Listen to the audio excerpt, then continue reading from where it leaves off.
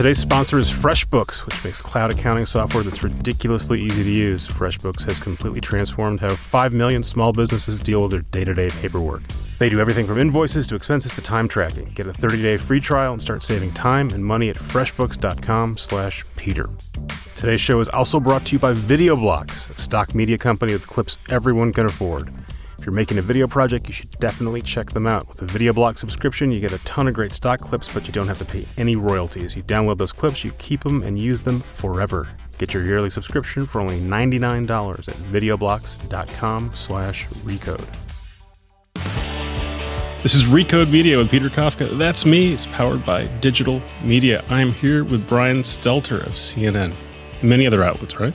New York Times, you're a publisher, you're a fervent Twitterer. Yes, I would say Instagram, CNN anchor and Twitterer. Those are my CNN anchor and Twitter. I'm very excited we got you. I'd be excited under any circumstances. Any circumstance during the fall 2016. Particularly excited we got you this week because this week is Hillary's overheating pneumonia Twitter video, YouTube video, hashtag Hillary Health. We're taping this on a Monday. This will come out on a Thursday.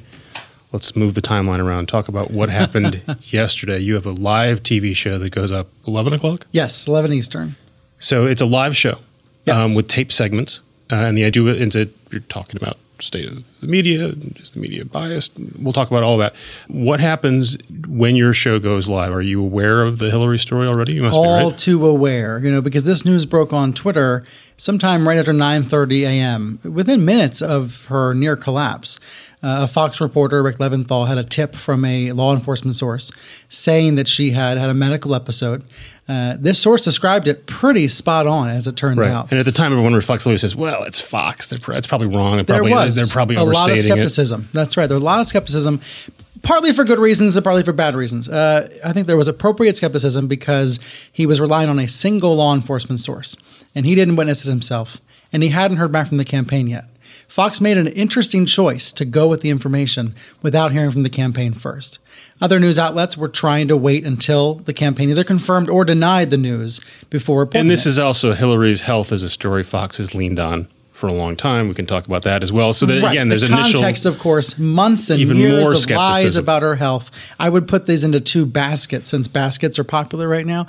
There's one basket of lies. These are stories you see in the National Enquirer about how she has 6 months to live. Those are lies. There's a second basket where there's legitimate questions, some of them brought up by conservative media, about whether she has been forthcoming enough. I think we can say she has not been forthcoming enough. So there's kind of these two baskets, and as a result, there's been so much curiosity about her health, and all that plays into this tweet around 9:30 from a Fox reporter. So what happens? Well, the pool reporters who are stuck inside the ceremony, not able to leave, not able to go with Clinton, they're in the dark. They have no idea where she is. It actually gets to be a little bit worrisome, doesn't it? 10 o'clock, 10:15, 10:30, and of course we're preparing for our 11 o'clock show. An eon in internet time, an eon in It really TV is time. actually, right? It really is. I mean, it took her only a few minutes to get up to where we knew she went, which is where her daughter's house in the Flatiron neighborhood. In the meantime, news outlets are sending reporters to hospitals, local hospitals, just in case the motorcade can be spotted outside one of the hospitals. And you're doing what? You got a TV show coming up in less than an hour. We were doing something interesting. This has only happened a few times for reliable sources because normally on Sunday mornings, we're not affected by breaking news. We usually stick to our rundown. In this case, we had a whole plan, kept it going, acted like it was all going to happen.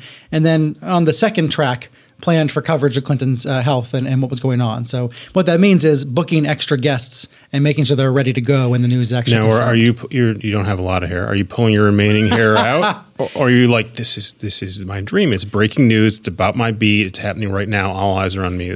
Or is it going to get taken away from you? Breaking news is, it is, how would I describe it? To the limited number of times I've been on the air during real breaking news, it's the closest thing I've experienced to being on a tightrope without a net below you. I did it in July when there was that shooting, that ambush in Baton Rouge where 3 police officers were killed.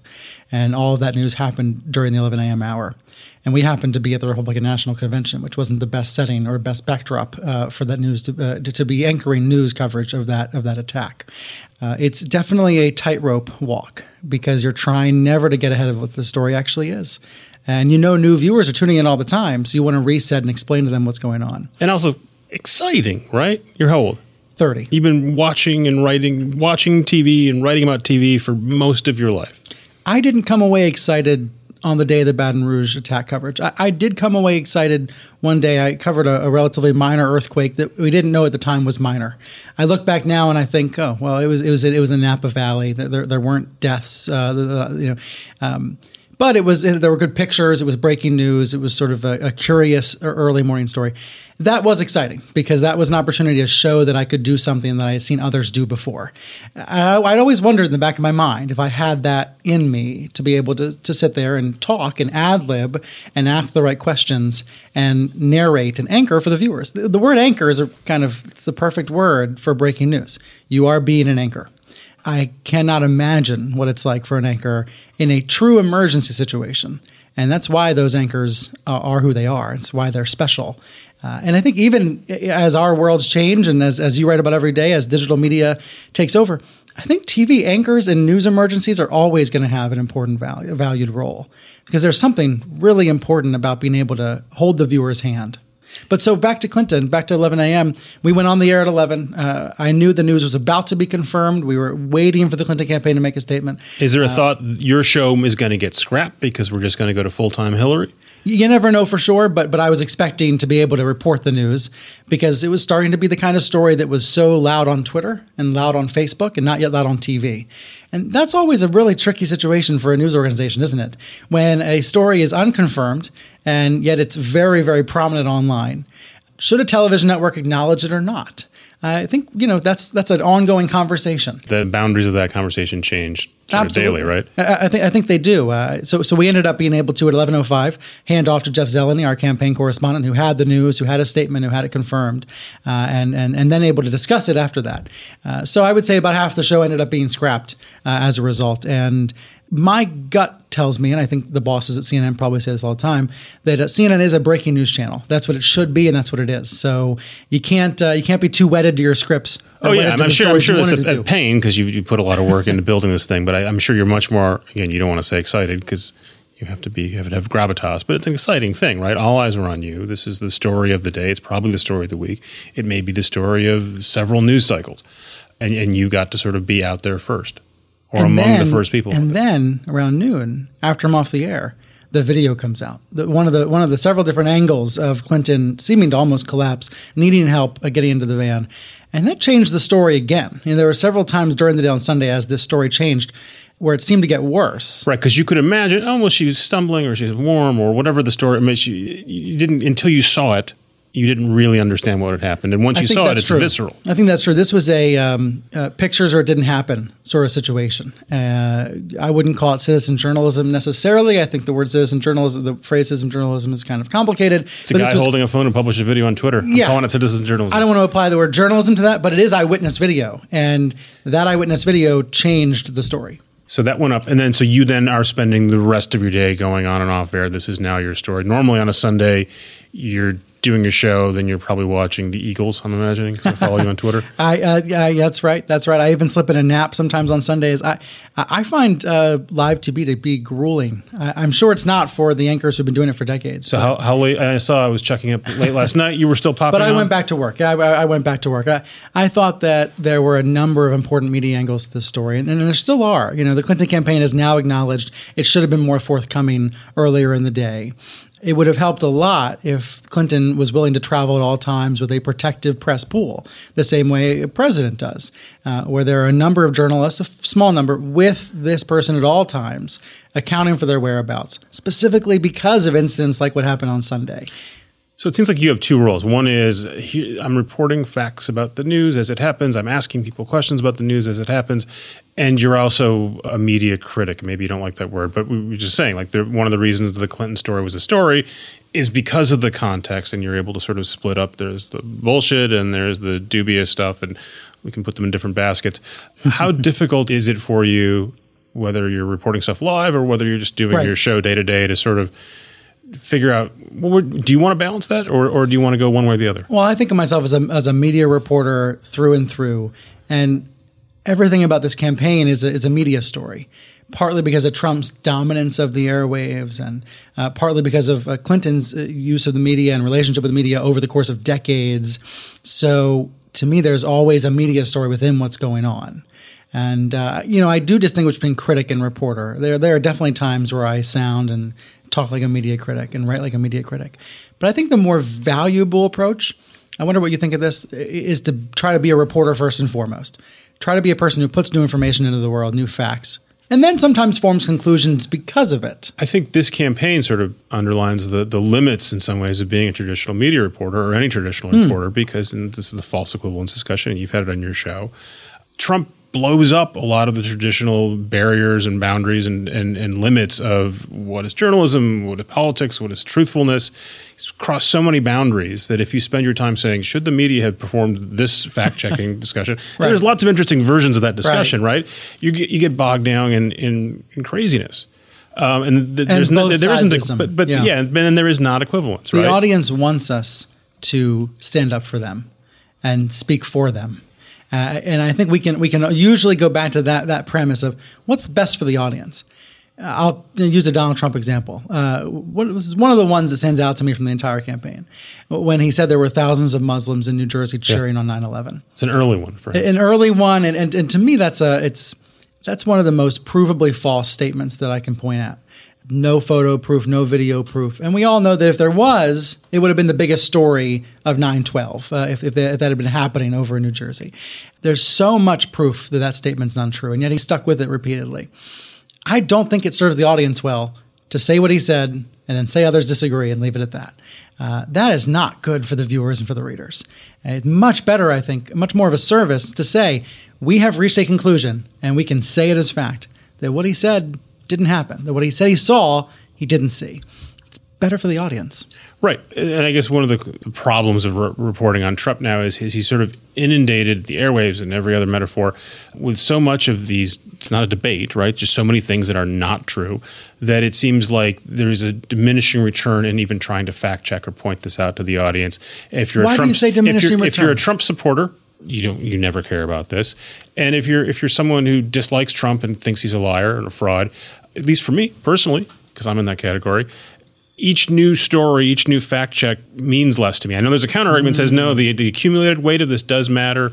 All of the weight of this does matter over time. The more he proves out this track record of being a not truthful person, the more compelling it is.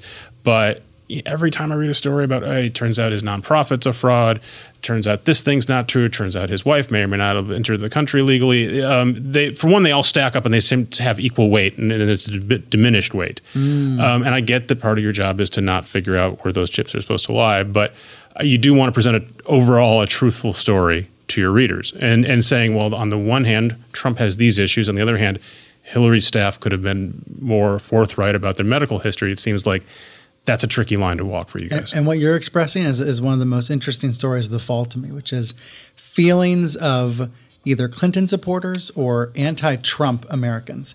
We spend a lot of time, I think rightfully, thinking about liberal media bias and the views of Trump supporters about the media, views of Republicans traditionally about the media. There's been interest in that for decades because there's been a real sense of liberal media bias, that too many editors and reporters are lean left in various ways that taint their coverage. That has been a theme for decades. And I think what we're seeing, and there is a lot of truth to that. I think the fact that New York, a lot of reporters live in New York and D.C. and L.A., even those sorts of basic points affect coverage. However, what I think is happening now is this increased conversation about maybe conservative media bias, or about a bias that Clinton supporters feel is hurting their candidate, is impeding their candidate. And I'm really interested to see how this evolves if this had been Jeb Bush versus Hillary Clinton, all of this kind of conversation would make sense to me, because you could have it and both sides would have arguments, and we're used to it, and frankly, it's a little boring. And Trump seems to have blown it up. And Nothing wrong with boring, right? Elections, it's okay if elections are boring. In a lot of ways, good, yeah. And Trump seems to, a lot of ways, taken these discussions, said we're moving these off the table, dramatically the tablecloth. This is pointless. This is a ridiculous discussion to have because we're no longer playing the same game anymore. In some ways, he's a hijacker. And I think that phrase has been used all year long, both in positive and negative ways, that he hijacked the GOP, that he established a whole set of new rules and new standards. The question is, what kind of new standards journalists then have to apply? I mean, you got a ton of credit for an incident where you repeatedly asked one of Trump's proxies, I think it was a spokesman, right? Yeah, his just communications director, Jason Miller. to defend an untrue statement. And this is very exciting. And it was, because it's so unusual. But usually in a normal campaign, you don't see that because you don't have someone out there with a bald-faced lie. And normally, I think probably you wouldn't have seen. I'm imagining that after months of this on your part, you said, well, I'm just actually going to call you out on a bald-faced lie, instead of letting this one slide as well. You know, I don't think that was in my head, but I think we have to confront the reality that all lies or all misstatements are not created equally. And there's this impulse in our politics, in our tribes, to immediately say the other side did something just as heinous or even more heinous. And that just isn't true. There are times when, even in a marriage, one person might might lie worse than the other. Even in a friendship, even in a family. In this campaign, there are different kinds of lies.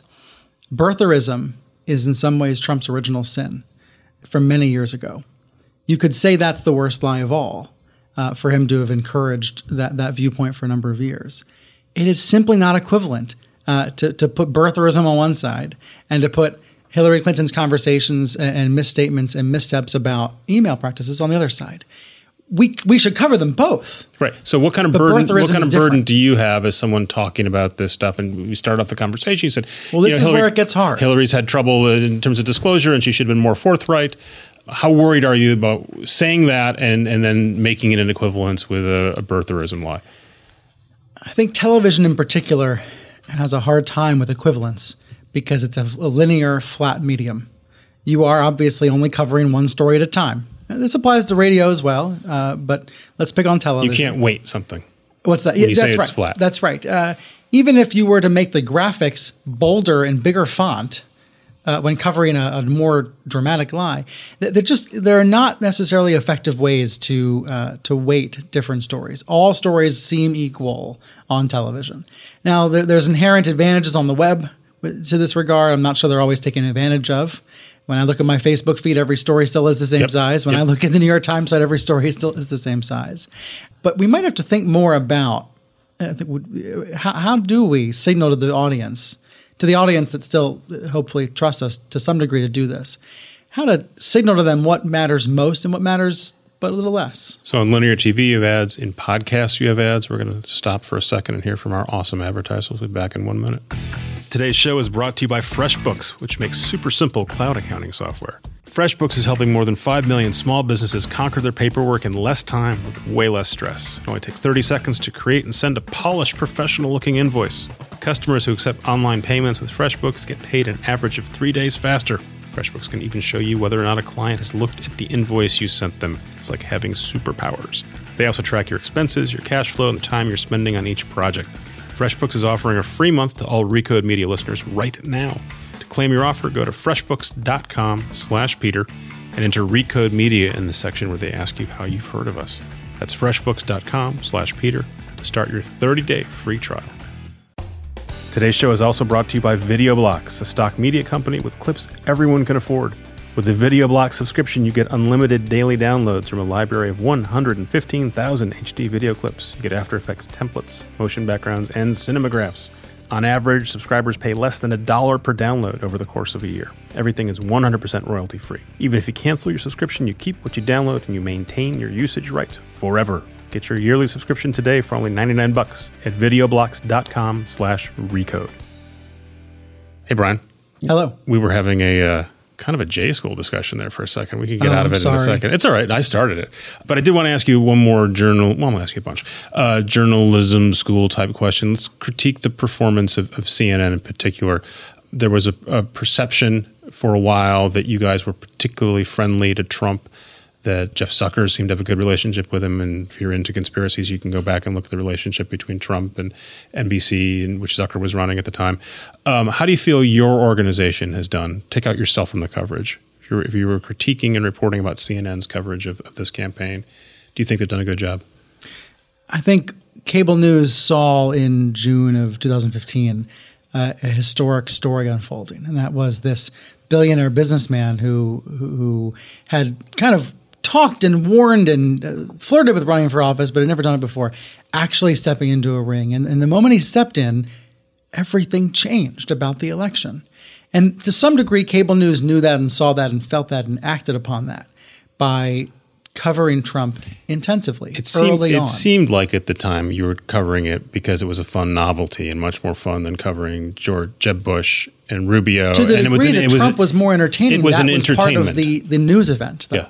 I think many have said we're going to have more Trumps in the future because of what happened in 2015 and early 2016.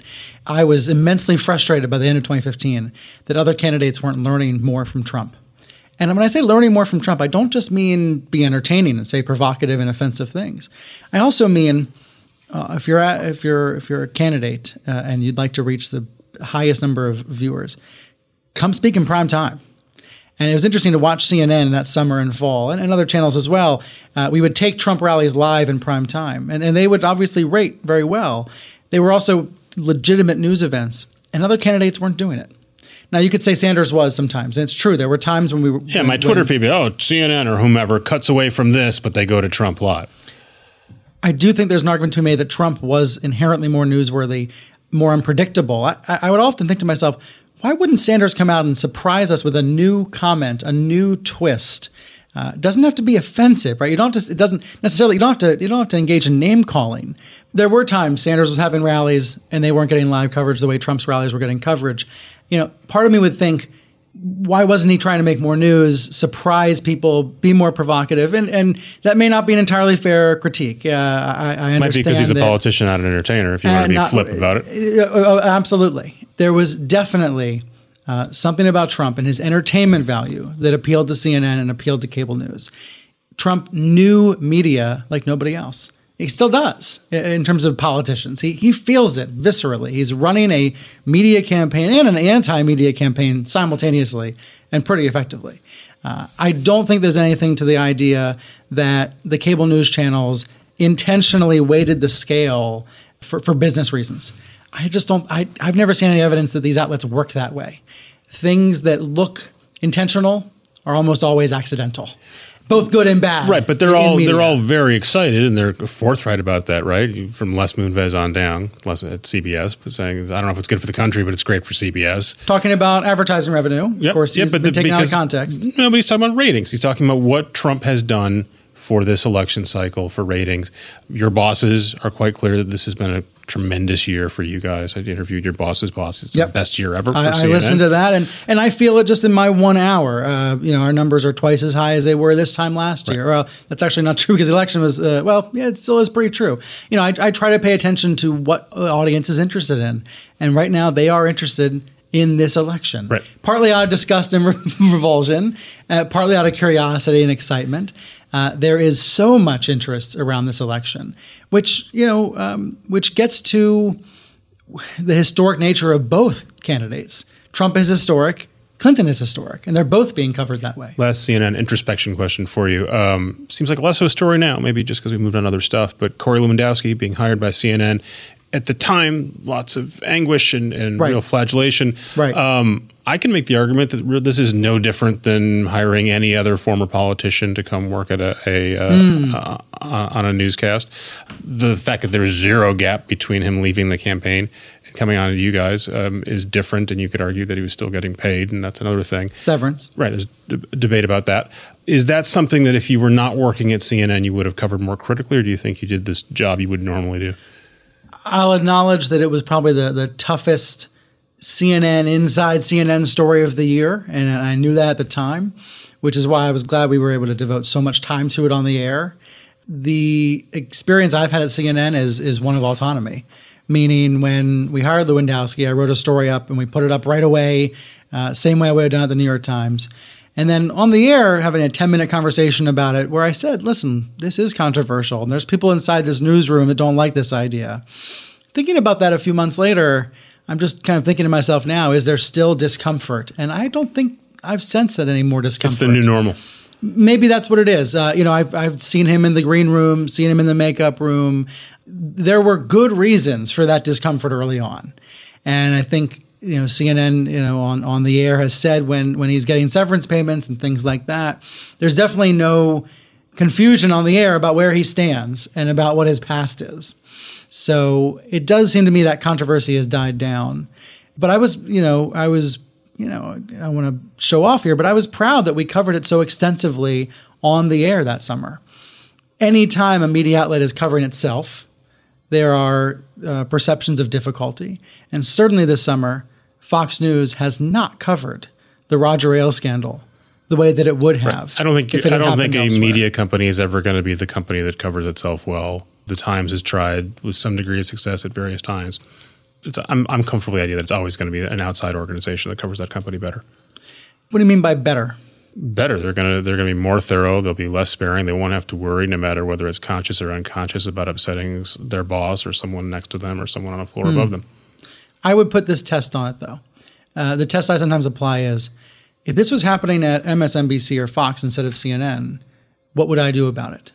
And if Corey Lewandowski had been hired by MSNBC, I think I would have done maybe 8 minutes on it, maybe not quite 10, but I would have given it almost the same amount of time. I think that's a decent standard in terms of television time for me to apply. So, fair enough. You think you did a fair job. I accept that. Well, I look back and I think at the time, this was highly controversial. It was one of the most controversial things that had happened at CNN in years. But reflecting on it now, it does feel like the internal discomfort has died down. Do you ever wish, hey, I wish I was at the New York Times so I could write this story about what's going on at CNN based on what I know? Not because I want to out and discomfort my coworkers, but holy cow, there's some amazing stuff that you can see once you're on the inside. You did a great job as a media reporter at the Times, but now you know so much more. There are times when I wish I could restart my blog, TV Newser. Yeah. Because I think I have a much better understanding of how television news operates. So let's talk about that. I did 10 years ago when I was running my blog. You started a blog in college. Prototypical blog. Were you in your basement or were you in a dorm room? I was in a dorm room during the school year and in a basement in the summer. You were a guy who wrote about the business of TV news because you loved it. Why did you love it? Why did you get into it? TV news and cable news in particular has such an influence over the country. For better and for worse. But as a teenager, how do you?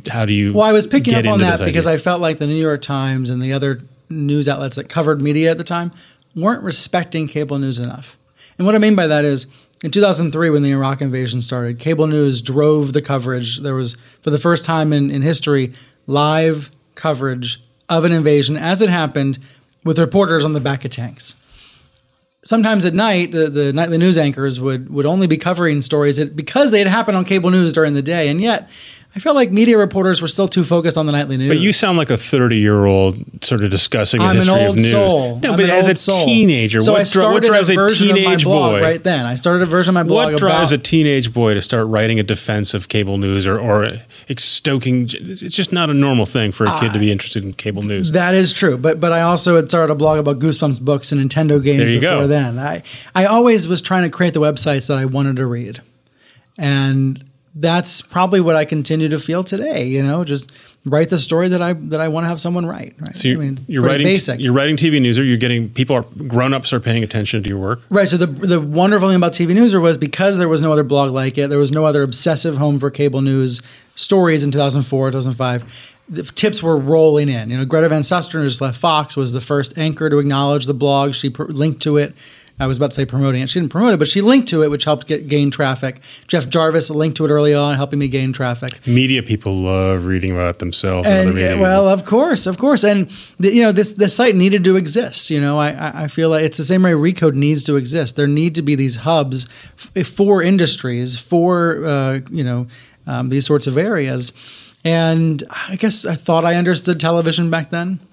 And I learned a lot by to be clear, blog, did you have any family history, any connection with someone? No. You were in Maryland, right? No, my dad, before he passed away, my dad repaired Gloria Borger's appliances. He was an appliance repairman. And so I knew Gloria Borger over email. I think that was my only connection to a television news So you're just a guy watching TV, Borger writing about CNN. It. Yeah, writing about it and wanting to learn and wanting to understand it, wanting to know why it does the things it does, Even today, the cable news picks certain stories, focuses on those stories, makes those stories bigger, makes those stories matter. And it's a power that I don't think is necessarily always written about and understood. So you're this novelty kid reporter working out of your college newspaper office in your parents' home, and then you go pretty much straight from there to the Times. So I have that right? That's right. Well, the Times hired me to kind of keep blogging I think the idea in 2007 was bring in a digital expert at a time when the newsroom needed more people that had digital backgrounds. Digital expert was a guy who could type on the internet, right? Sort of. 2007. Sort of, and I had no expectation that I'd be writing a lot for the print paper. But once I got there, I realized, wow, this paper needs to be filled every day. There's a lot of empty holes in it, and there's a lot to write about. So I was able to become more of a traditional reporter at the Times just by virtue of that. And did you think this is holy cow, I'm at the Times, this is what I want to do. I can't believe I looked into this. Or were you thinking, eventually I want to get on CNN where I can cover Hillary Clinton? I have to admit, I never thought about getting into TV. And I look back now and I wonder why, because it feels like a much more natural fit for me. But no, I like to appear as a guest once in a while. It's good to know what it's like to be down the barrel of the camera lens. It's also good to know what it's like to be covered and be written about and be misquoted. So it was a good experience once in a while to be on TV. But the CNN job happened because Howie Kurtz went from CNN to Fox. CNN needed to fill the reliable sources time slot. They had auditions on the air. And eventually they came to me with this job description that I describe as a three-legged seat. Write stories all week long, go on TV and talk about those stories, and then the show on Sunday both captures what happened that week and the next week. And to me, what I love about that is all three of those reinforce each other and make all the others better. So we're just telescoping the entire time you go from kid blogger to New York Times reporter, and you weren't on the sideline there. You were in the mix. You reported important stories. That's the job that even today most people aspire to, right? A version of that. Some sort of New York Times beat reporting job where you were well-read and have enormous influence. Yeah, the Times is perceived to be like Harvard, right? You go there and you get tenure and you never leave. Yeah, that's one of the ways to describe it. Our mutual friend David Carr talked about the influence of the Times. So when CNN comes to you, and you probably went to CNN and you started talking about that, were you thinking, man, I don't think I can leave the Times? Or were you thinking, no, of course I'm going to go get a TV job if it's possible? It was a no-brainer because of the chance to learn TV. It's like being invited to go to graduate school and they're going to pay for it. And that's how I viewed the Times also. You get to learn how to be a newspaper reporter.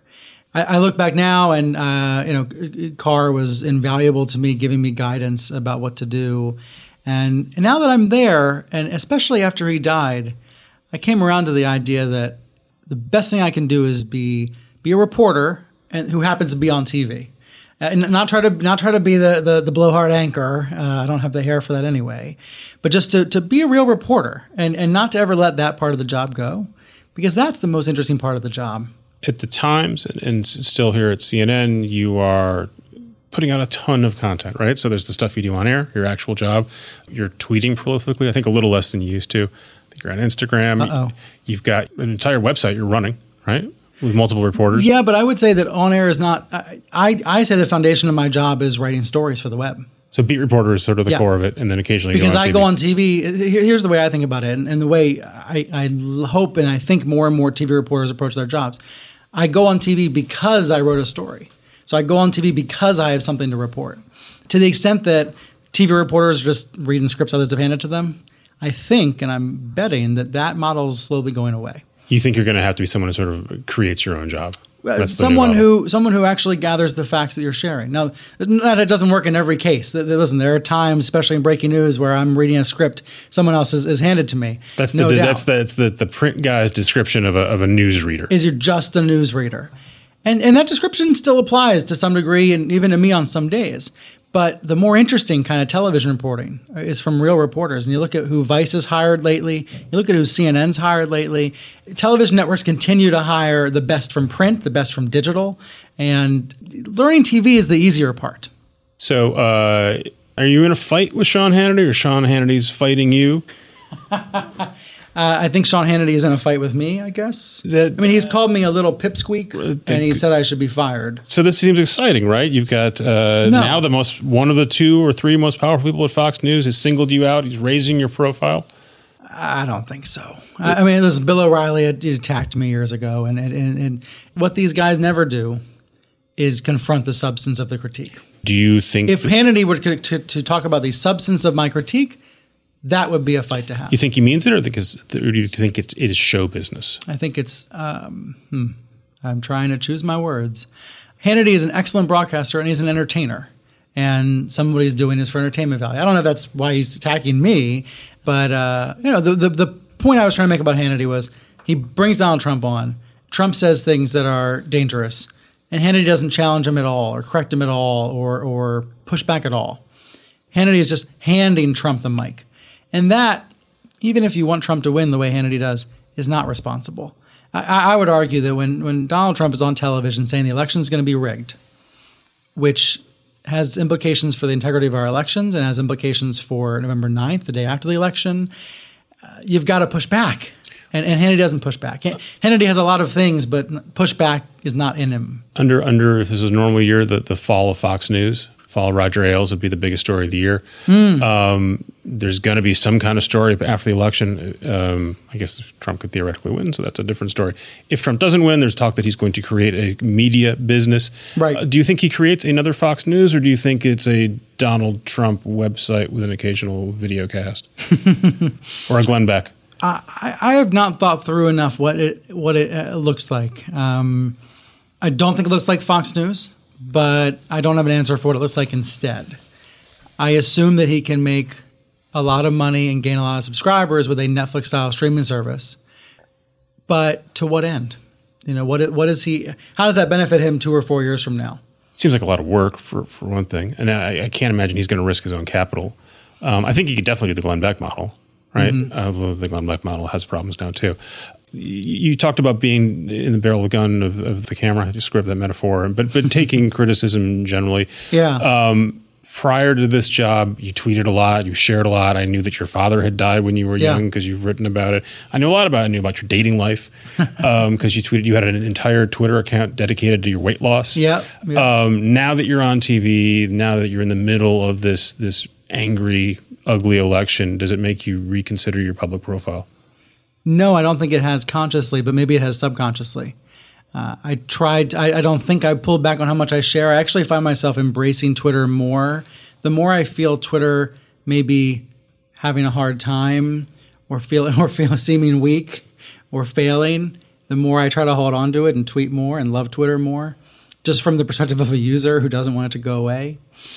Look, you're a white straight male with money and influence, so it's different than people who complain about getting beat up on Twitter. But that said, I can't remember if I was trying to DM you or mail you, and you said I don't check this stuff out because I get so many nasty comments. In the past couple of months, I do think I've had to reassess how I look at mentions, look at the notifications tab, whether it's using the quality filter more or just not looking. Yeah, even though I know what I see is not nearly as ugly as what women on the site see and what full-on political reporters on the site see and other groups, it is nasty. However, I want to know what the viewers are thinking, and I have no better way to see it than Twitter and viewer email, but Twitter. You think Twitter? You think Twitter is a reasonable proxy for what people? Not a proxy, but it's the best thing I have. Something. Until I get 100 representative audience members who are all forced to respond after I speak, there's no other way to really get that instant interaction, that instant reaction. And I gotta say, the thing about Twitter and TV, there are times when you're on TV and you're talking, you look at Twitter and you feel like no one's listening. There are other times you feel like the whole world's listening. And Twitter, to the extent they can keep capturing that magic, it is magic. What happens next year? What do you do next year? This no matter what, the story will not be as compelling. A, I don't know if that's true. B, assuming it is true, there were wild stories last year. There were wild stories 2 years ago. The news cycle in general isn't slowing down. Is this beat enough to keep you occupied, or at some point do you move on to something else? Oh, media, I'm addicted. You're all Aren't in. You? Yeah, it's limiting in some ways. How? Well, because I think there's a natural expectation that after at some point you'll move on to this speed, and maybe that's an older way of looking at journalism. That you'd sort of do the 4 stations of the cross, and eventually. No, I think people still think of it that way. Some people do. I personally, though, I love this specialty. I think specializing is still the way to go, and I feel like I'm only just beginning to figure out how to cover media the best way I can. I know that sounds kind of like maybe it sounds Pollyannish or something. I was going to say fake humble. No, that's even worse. I look back at stories I wrote 5 years ago, and I'm embarrassed by them. And I'm sure there's stories I write today that I'll be embarrassed by in 5 years. I still feel like I'm getting better at it. Yeah, it is nice to get better. As long as I still have that feeling, then I wouldn't want to get off The worry is that you either get jaded or you start ignoring interesting news stories or you age out of some stories. I haven't sensed any of that yet. You're still a pup. Well, it goes back to what I said about TV News. The reason I'd like to, not right now and probably never, but I could do such a better job covering television news today than I did 10 years ago. And I think I do. And that's partly why I started a newsletter, so that I could put all of my nightly thoughts and feelings and reactions and tips into a newsletter. I'm continuing to try to find ways to, let me put it this way. And this really did come out of Carr's death for me. Like, what's the highest value add I can have as a journalist? What's the best thing I can do? Well, the reason why I always stayed up late on Sunday nights refreshing the Times website for Carr's column was because he was putting some new information into the world. Most of his columns had a point of view and a conclusion, but they almost always put some new facts and new information into the world. Even, I feel like that's for me, it's kind of inside the CNN orbit. I can be a lot of things if I wanted to be. I can be a talking head who just opines, or I can be just a host who asks questions. The highest value I think I can have is to put new facts into the world. And I don't succeed at that every day, and I end up rewriting other people's stories and regurgitating press releases and all that stuff that we feel like we should spend less time doing, and I'm guilty of all of it. But to the extent that I can spend more time putting new facts out, and then reaching conclusions, that's the fun part of the job. I see. I was going to put a button on it right there, but then I forgot. There's your newsletter. When you're done with at the end of your day, you then create that newsletter. Do you think I sound too like optimistic and sunny about journalism here? No, I'm glad you love your job. It's great. It's awesome that you love your job. People who love their job are great, and it's a bummer that more people can't do it. And don't you feel like there's fewer media reporters right now than there used to be? I think there's more than ever. There's so many more critics, and there's so few reporters. No, I think there's a ton of really good, really strong media reporting. You do? I'm acutely aware of it because I'm like, oh shit, I lost that story. So-and-so. Oh, and that one, and I lost that one. There's a lot of really good stuff out there right now. I think it's great. You don't think there's a ton of stories that aren't being written? I'm sure there are. And I think different publications go through different strengths. But look, as someone who's like trying to keep up and trying to figure out what I want to write about, and can I get a scoop here? Can I write something new here? There's a ton of stuff out there. And when I read your newsletter, other people's newsletters, like, oh, well, I shouldn't bother writing about that. That's well, you're right that every day there's a story I wish I had written that some other media reporter has beaten me to. But I just have this sense that so many people are spending so much time writing criticism that there's not as much time calling the companies for comment. There's not as much time interviewing the people that are actually doing the work. There's not as much time actually reporting. And there's a lot of criticism going on. There's a ton of criticism, but it's more evident because there's many more places to read and that's true. And see that criticism. And criticism's great. When I hear from PR people who go through a day of hell, a day of 25 stories written about their company, and only 2 reporters called them, that's a huge problem in our media environment. Huge. Look, in the old days, which are not very long ago, there were 2 places you were going to read serious media reporting. It was the New York Times, the Wall Street Journal, and now there are many more. There are many more, but I'm not sure. Well, we'll agree to disagree. Yeah, I'm not going to be the cranky old man complaining about all the Twitterers and bloggers. A few minutes ago, you were telling me how young I am. So I know, I'm glad we flipped it. I'm glad you came. I really appreciate your time on a day like this. I hope you get time off in November. Thanks for your time, Brian. Maybe December. Okay, in December. In the meantime, from now to December, January, you guys can listen to all of this. You're smart. You listen to this podcast. I don't need to tell you that you can go get it at iTunes, Google Play Music, etc. Kara Swisher has an awesome podcast. So does Lauren Good. Many more. You can find them all. Thank you to our awesome sponsors, FreshBooks and VideoBlocks, who make all this awesome free content available to you. Thank you to Digital Media, which distributes all this stuff to you. Digital Media is a real company with a confusing name. Brian, thanks for your time. Thank you guys for listening. See you next week.